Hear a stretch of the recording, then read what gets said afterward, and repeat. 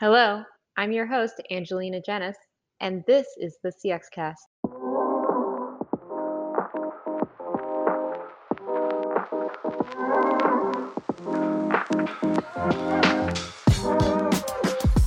Hello, everybody, and welcome back to the CX Cast. I'm joined by my colleague, Rich Saunders, who is a senior analyst on the CX team. Hey, Rich. Hello, thanks for having me. Very excited to have you and dive into CX metrics goals, which, a lot of people have CX metrics sitting around or not, but they certainly don't know necessarily how to form goals around them. We've probably got an audience that is looking at a wide range of maturity around how to even measure experiences, let alone how to set goals or how to work with other folks in the organization who are measuring the experience. But I want to just take a step back. I want this to be really approachable for folks, and we can always get into a more advanced conversation another time. Do you mind starting by recounting the challenges that you've observed when it comes to CX metrics goal setting?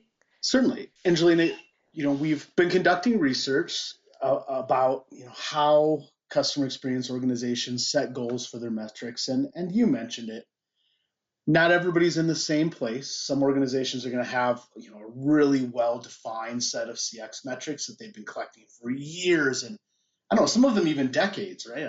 I've seen those cases. And some organizations come to us and they've just done their sort of first round of customer feedback and they generated their first score.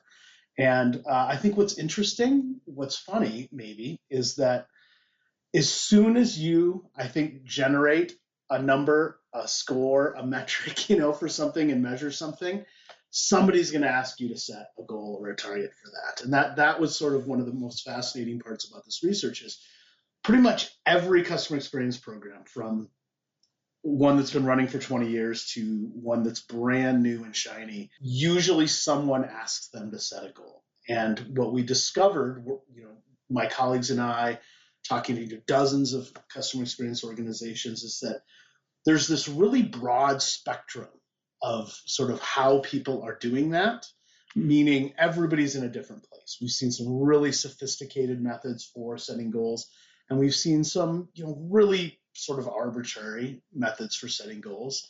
But there's definitely some pattern. And what we discovered over time is that there's definitely some specific challenges that sort of CX leaders face when they go to try to set these goals. And it's not their fault. Most of these sort of, let's call them challenges or impediments, are usually sort of external influences, things that are imposed upon them by other parts of the business, let's say. And and especially if they're new to setting goals for CX metrics, a lot of times they're going to sort of get handed a mandate or asked to do something that maybe they're not completely ready for or comfortable with.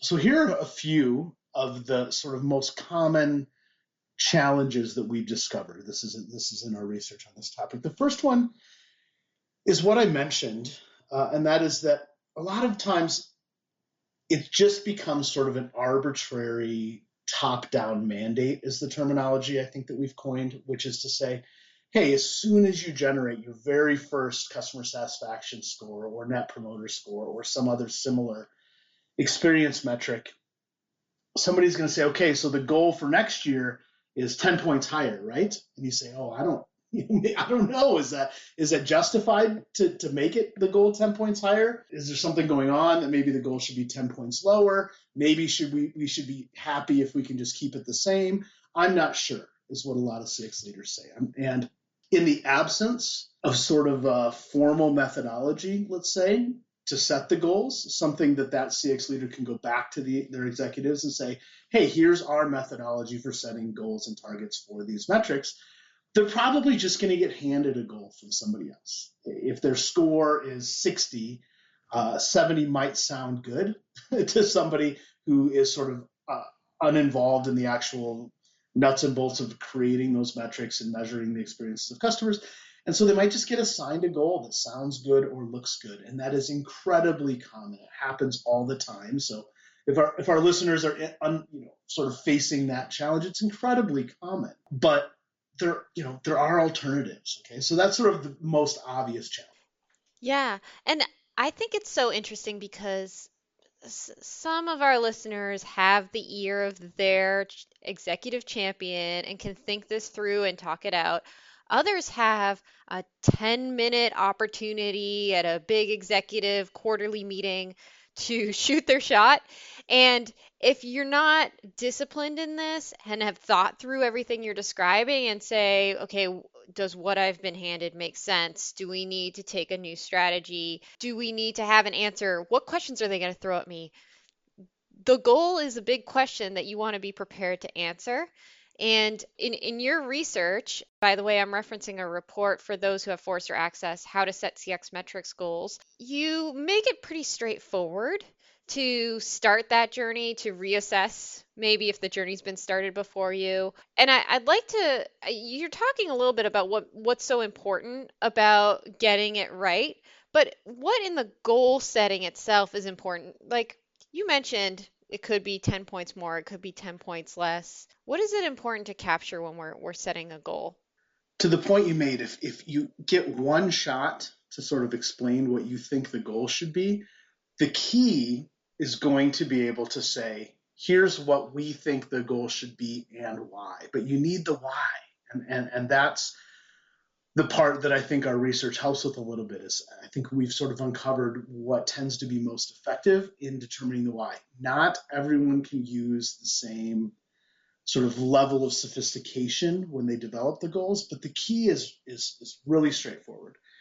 The goal should be based on how much the experience will change, meaning any change in a CX metric score, whatever score that is, doesn't really matter what type of score it is. Any change in the score, it has to be based on a change in the experience, okay? I can think of dozens of ways to change a CX metric score without changing the experience.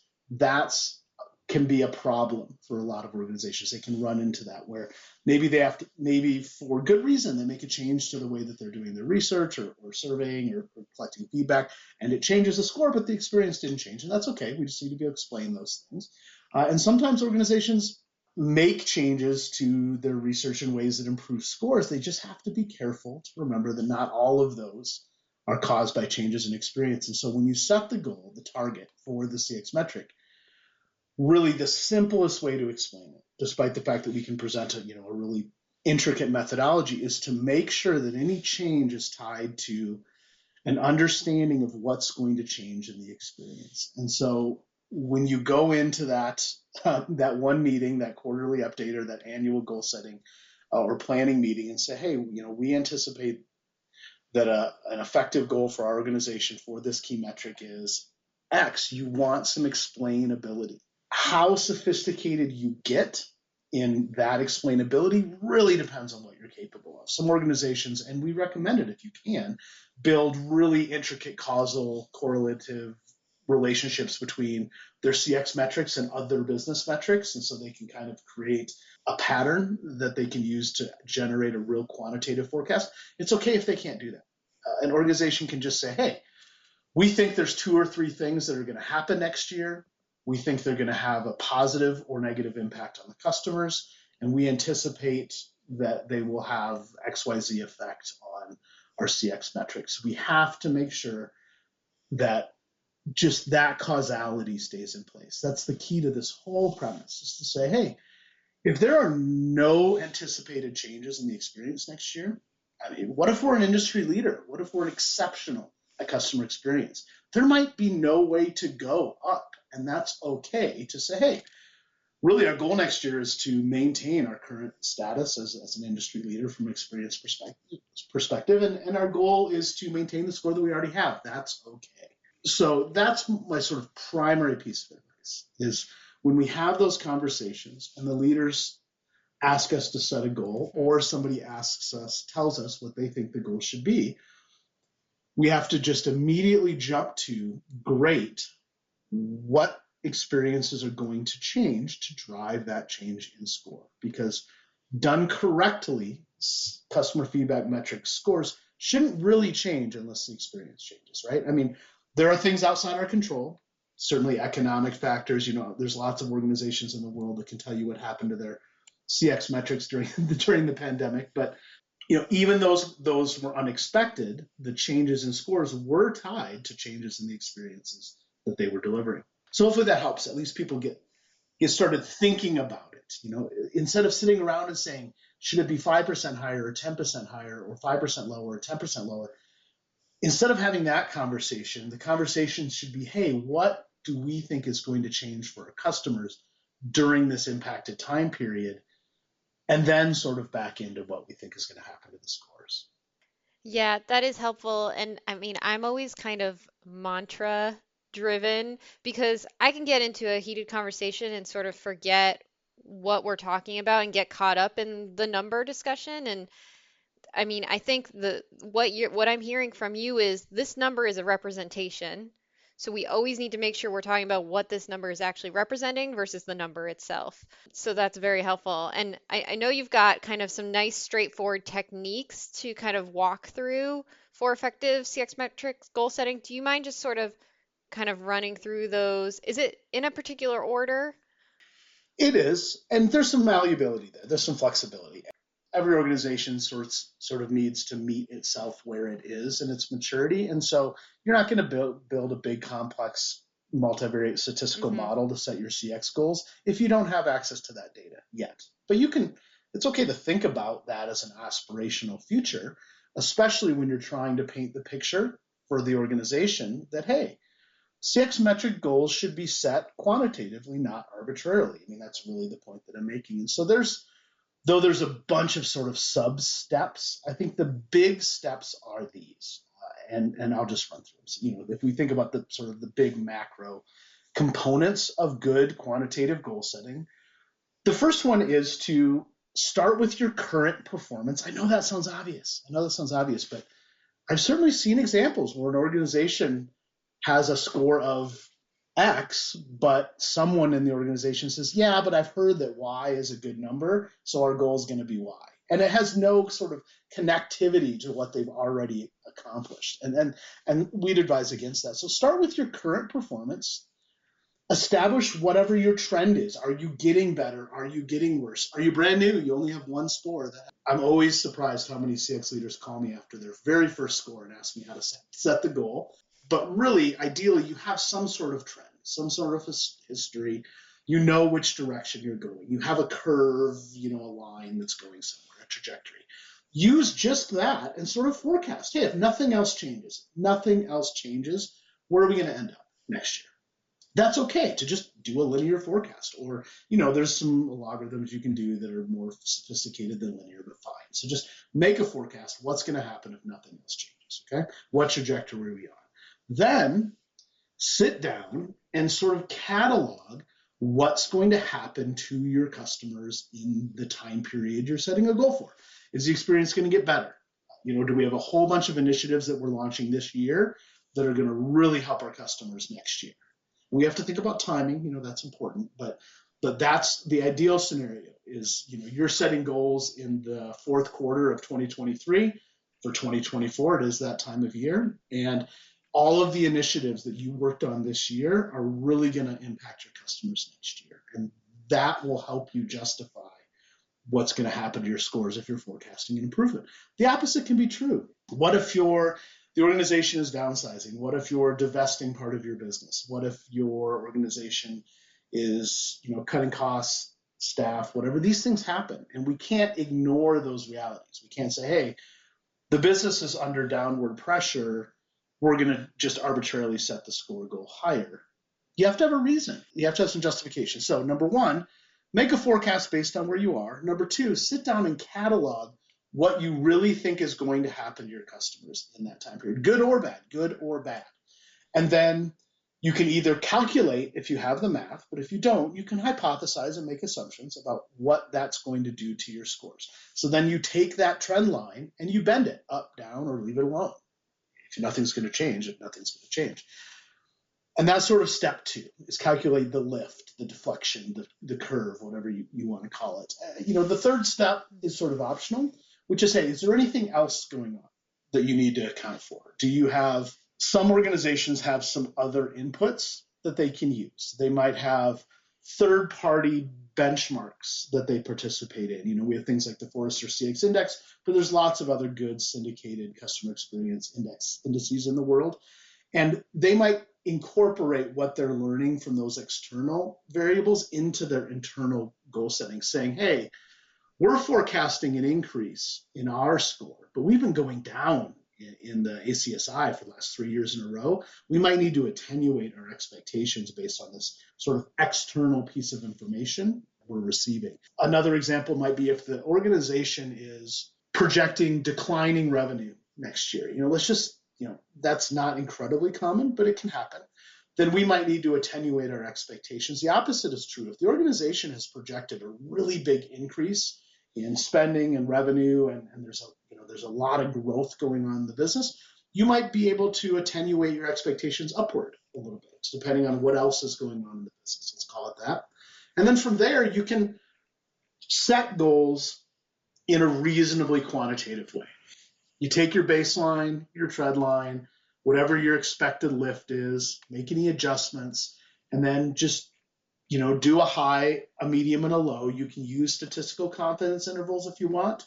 If you can't do the statistics, it's okay to just make some assumptions, but say, hey, it looks like our natural trajectory would take us from 40 to 50 next year, but we have a bunch of improvements going in, so we're actually going to set that to 55. And then we're going to bracket that, at 50 and 60 or something like that, And you can do it statistically, of course. And we have tools that we use with clients to do all of that math. But it's okay if you just have to sort of make some assumptions. At the very least, you've now created sort of a little miniature worksheet, a little napkin worksheet that you can show the leaders and say, hey, we think the goal should be X because we did this quick analysis.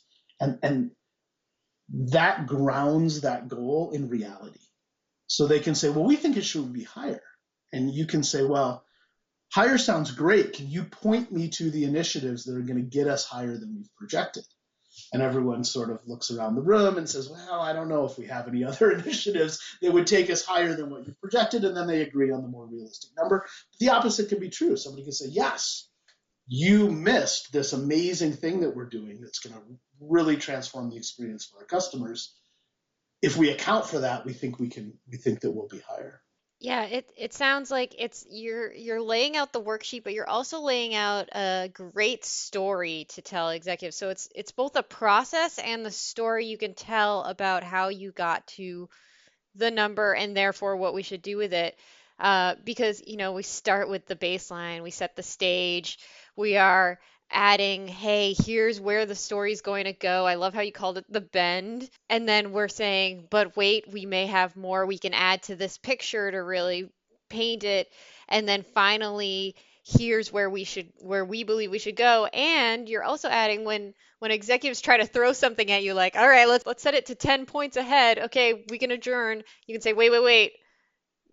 Let's make sure this actually makes sense. And you don't find yourself spending an entire quarter or month or whatever it is just kind of trying to rein them back in. So it's a great worksheet, as you say. It's also a great story to tell, and it keeps everyone grounded. Love that. So let me ask you this. Let's say I draw out the worksheet you're describing. I start to tell a story, and I realize I've got a lot of gaps in my story. I don't have all of the data I would love to have at my disposal to set the goals. Do you have any recommendations on where to go to fill in those gaps? What we usually see is, like so many things in business, this is a sort of a story of continuous improvement.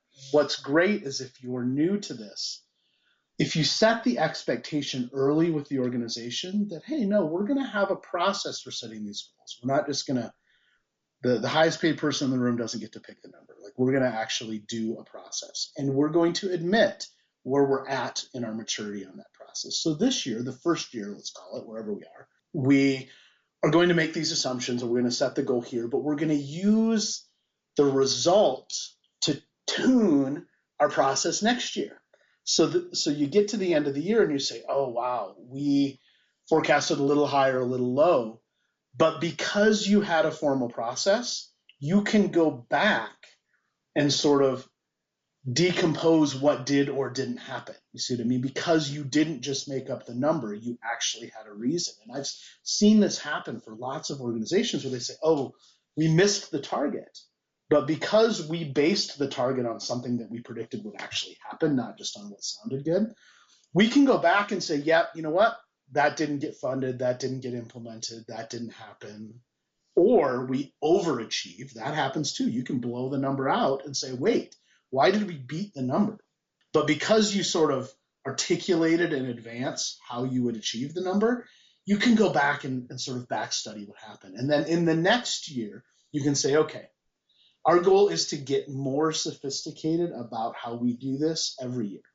And the organizations, I'll tell you, that have sort of, let's call it a causal model, right, where they say, hey, if we're going to predict a 10% increase in our net promoter score this year, we know that these 6 operational variable metrics, other metrics in the business, are correlated to that net promoter score with these coefficients. I mean, really like full on mathematical models here. And they say, okay, the business owners of those 6 metrics are going to commit to ABC, XYZ improvement.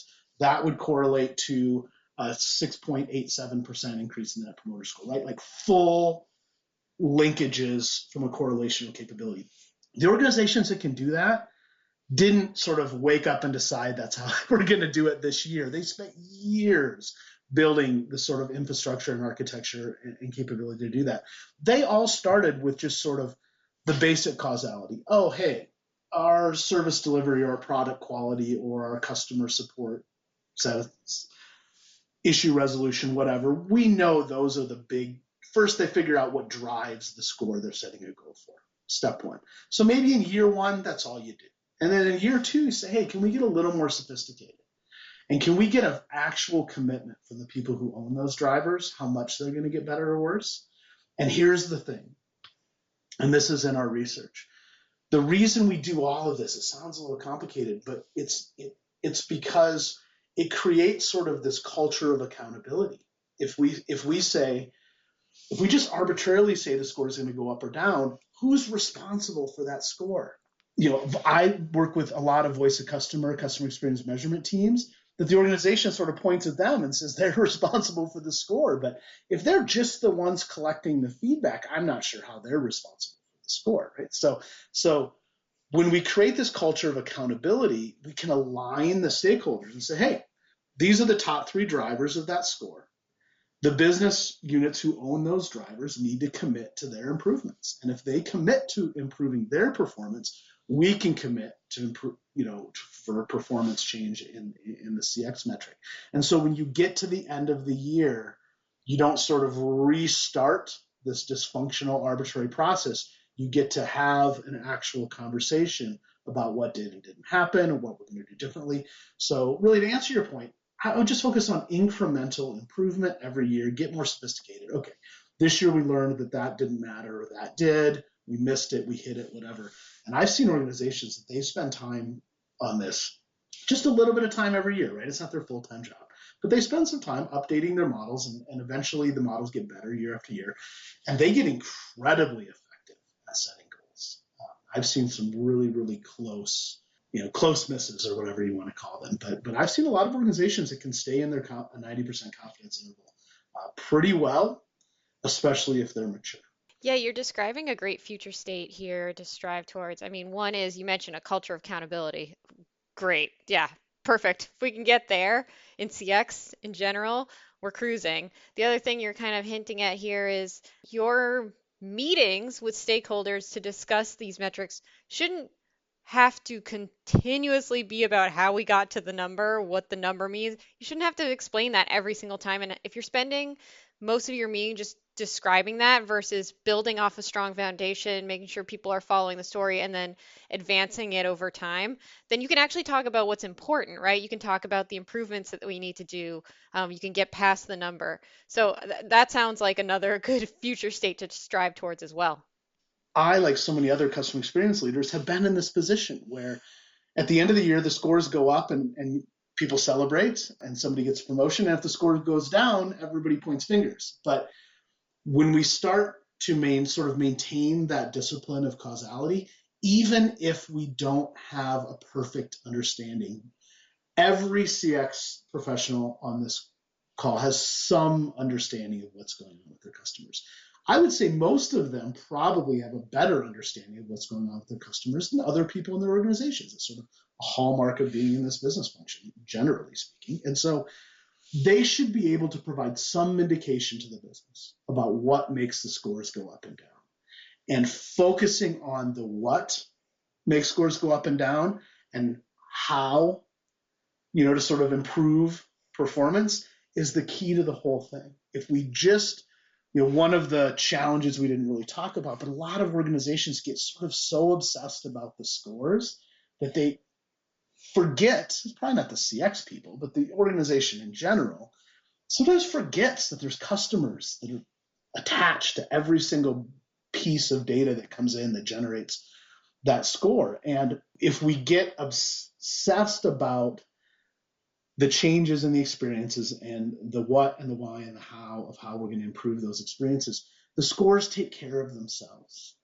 And that's sort of a good point to make is the organizations I work with that are really the top performers in the world of CX, not always the ones with the highest scores, because as I lightheartedly mentioned, there's a lot of ways to generate a high score without a really good experience. But the organizations of the world, I think that we would all sort of recognize as household names as being exceptional when it comes to customer experiences.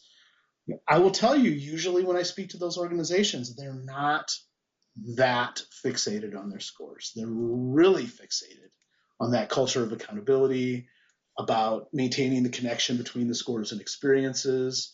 They're really concerned about sort of the credibility of the feedback they get from their customers more than the scores that it generates. And guess what? Almost all of them have really high scores anyway, because those things take care of themselves if you deliver exceptional experiences. And so that's really the point of the whole goal setting thing, is to say, hey, we understand that it is relatively rare to have a quantitative methodology, but we should endeavor to work towards one. If this is the year, let's start the conversation. For the last 5 years, the score goal has been sort of set arbitrarily. A lot of organizations, it's just 10% higher every year, 10% higher every year. And you'll miss it 3 years in a row, and it's still 10% higher the fourth year. Let's start having the conversations with ourselves and our CX programs and with folks, stakeholders outside of the CX program, to say, hey, we would like to propose a somewhat more disciplined methodology. We think it's good, beneficial to our business, really, because all of these CX metrics, it should be a win-win thing. We're collecting feedback from our customers that we should be using, to your point, Angelina, that we should be using that feedback to improve the experiences for our customers. And ideally, those improved experiences also benefit our business, right? Increasing revenue, reducing costs and risk and things like that. And really, that's the win-win we're going for. We're going for better experiences for customers equals better results for the business. And if we become really, really obsessed with our CX metric scores and we don't sort of maintain the accountability and the causality and all, so we sort of, let's say, decouple those scores from what's really going on with our customers, that win-win relationship sort of starts to evaporate a little bit, because now the scores go up and down, but if the experience isn't changing with the scores, that whole sort of win-win proposition of improving the experience to improve the performance of the business, we sort of lose that thread a little bit. That's why this is sort of an aspirational way to think about it. And it is that time of year, right? It's the fourth quarter, and certainly this is the time of year where organizations start to think about their goals for the upcoming year. Yeah, it's great timing. And there's a lot of other themes that you hit on. Again, the report, how to set CX metrics goals. A lot more themes that you hit on that we'll have to dive in to a future date if you'll come back, of course. And sometimes we have audience members that have a great CX metrics goal setting story that they want to reach the analyst and tell them about. How can they reach you? It's Rich Saunders at Forrester. So R Saunders at Forrester.com. If you want to email me, you can certainly find me on LinkedIn, Rich Saunders, Senior Analyst at Forrester Research. Pretty easy to find. And I would love, of course, to hear those stories, right? We've met with dozens of organizations, but there's never been two that are exactly the same. That's what's so interesting about CX. Awesome. Totally agree with that sentiment. Really appreciate the listeners out there that are part of our active community to help us with our research. Rich, thank you so much for joining. Can't wait to have you back. And thank you to producers Ellie and Julia, without whom none of this would happen. If you want to get in touch, email us at cxcast@forrester.com. As always, you can find us at forrester.com or on your favorite podcast platform. Don't forget to like and subscribe, and tune in next time for more CX insights.